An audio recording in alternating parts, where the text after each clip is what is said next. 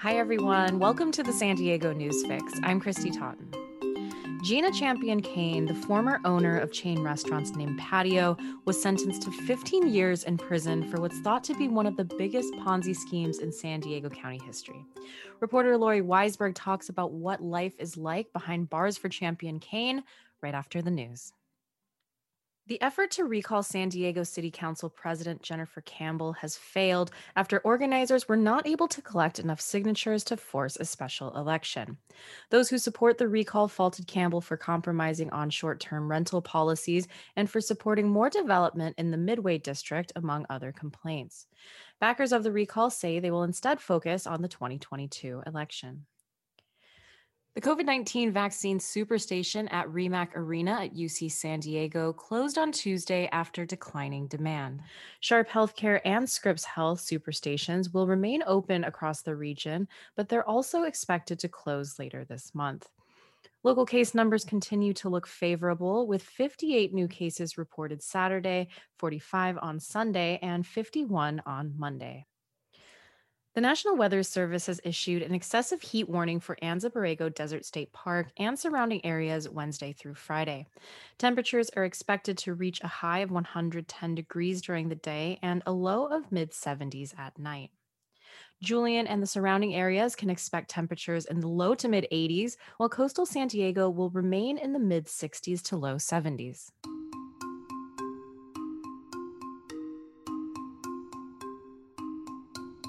Former restaurateur Gina Champion Cain is serving 15 years behind bars for running a $400 million Ponzi scheme.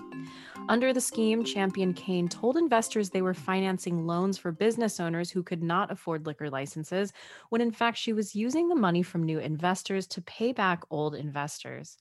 UT reporter Lori Weisberg has been covering the story. So, Lori, Gina Champion Cain is serving her time in Northern California in a prison camp. Prison camp makes it sound kind of harsh, but from what I understand, it sounds kind of cushy. What can you tell us about it?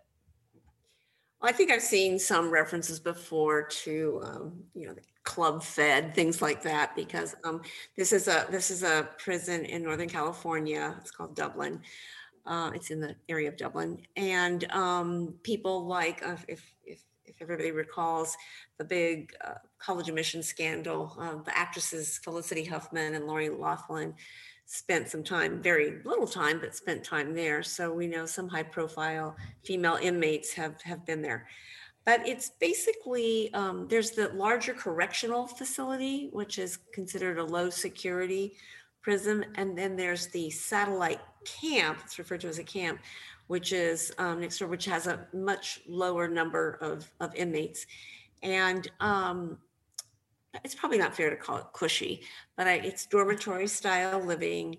They call it, there's maybe just not much of a perimeter fence or what, none at all. Supposedly the doors aren't locked at night, but you are, you're wearing prison garb. There's only so much you can do. You only can have so many belongings, only so many newspapers or magazines or photos. There's crafts that you can take up, whether it's cross stitching or scrapbooking, that you can avail yourself of. There's a library. There's, on the one hand, they talk about that there's a sun deck, and I don't know what it looks like, but then in the handbook they also says no sunbathing allowed. So maybe it's just this sunny area that you can hang out in, but you're not you're not lying by the pool. And so and then there's a lower ratio of staff to inmates compared to the correctional facility. And there's also, in talking to a prison consultant, as the guy who has spent time behind bars in federal prison, you also have, it's not cushy in the sense that you have work to do, and some of it could be menial, kind of maintenance or janitorial style. You could be working in food service. You have to make your bed neatly every day. I think I saw something in the handbook about lining up your shoes correctly. And so things like that. It's very, by the book. But again, it's also not like what you would envision of being behind cell doors, which sounds much worse, of course. Sure.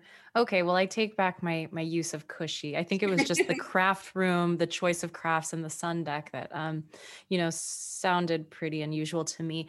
But I mean, well, is it normal for people to be able to choose the prisons they go to? I mean, I know you're a business reporter, not necessarily a courts reporter, but is this typical? So I guess your attorney during sentencing can make a recommendation, or you can make or the defendant himself or herself can make a request at the sentencing hearing, which I covered. She told the judge that she picked Dublin, even though her parents live on the East Coast. She said, "Well, it's just one flight to the east from the East Coast to that area," and that's why she said she picked it. Who knows if there were other reasons, or she did her research. Like I said, there are prison consultants out there that you can rely on for advice. But she did request that. The judge said he would make that recommendation, and only she was placed in Dublin. So you do have some latitude in requesting that.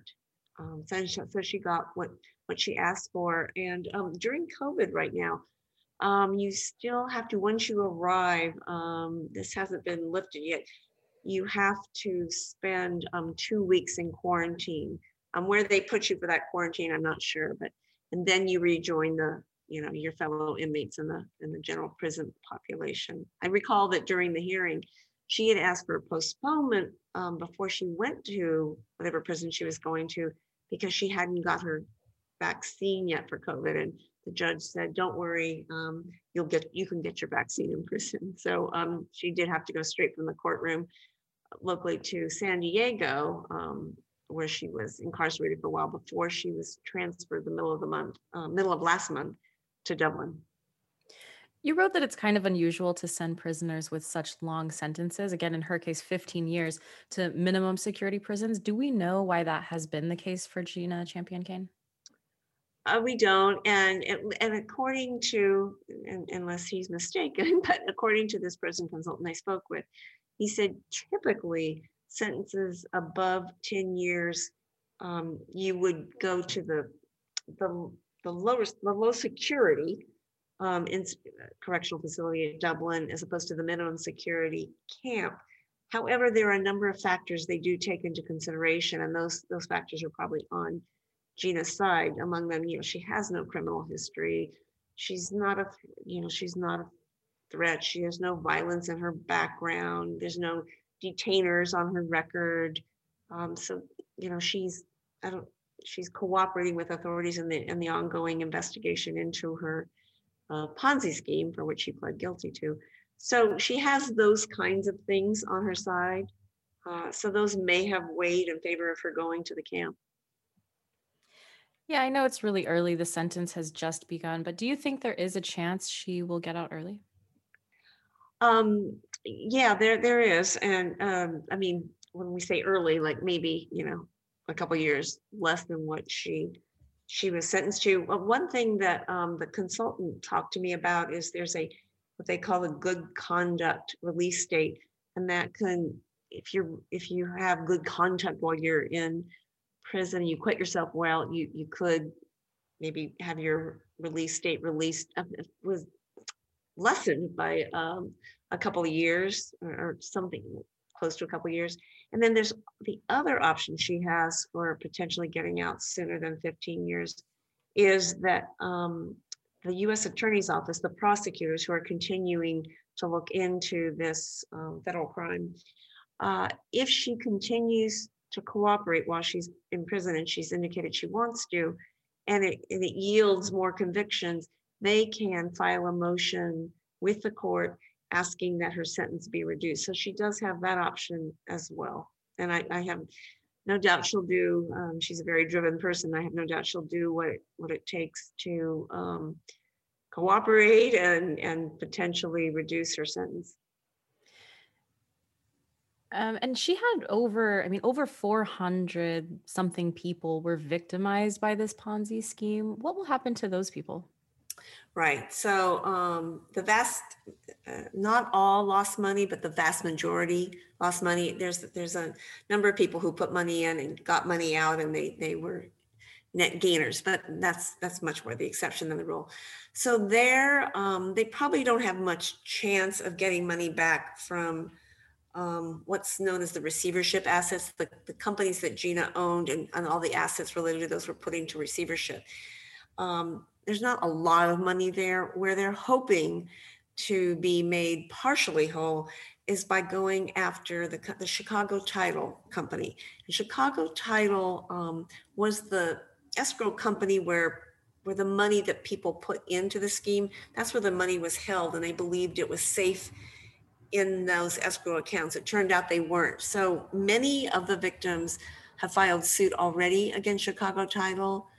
Some cases, not many, but some cases have settled, and there's likely more settlements on the way. So maybe they get 60, 65 cents on the dollar. So I think that's what they're most hopeful of, that going after a deep pocket company like Chicago Title, which so far has not been found guilty of anything and hasn't admitted guilt or being complicit to this, but they're hoping that in some way they could recoup some of their losses from Chicago Title. Well, how about her employees? I mean, she owned a bunch of these patio restaurants. I believe I, read back then that, they shuttered sort of suddenly. A lot of people lost jobs. What has happened to those workers? And you don't hear much about that and claims of vendors and stuff. And I think at some point, they may make claims as well. I don't know that I don't know if there were back wages owed, maybe they get in line, but I think the biggest effort to regain losses is from the victims themselves who participated in the scheme and believe they were duped into, participating into a scheme that was fraudulent, that really didn't exist. It was basically they were promised promised to make money by giving high interest loans to restaurateurs and bar owners who were applying to the Department of Alcoholic and Beverage Control to get liquor licenses, and that they needed to put these owners needed to put a certain amount of money into escrow in order while their application was pending. And so these loans were supposed to tide them over until they got their liquor licenses, but the loans themselves were a sham, and so were the liquor licenses. They didn't exist. Instead, she took the money that was supposed to go to these loans and she put it back into her companies. You can find this story and other news online at SanDiegoUnionTribune.com. I'm Christy Totten, host of the San Diego News Fix. Thanks for listening.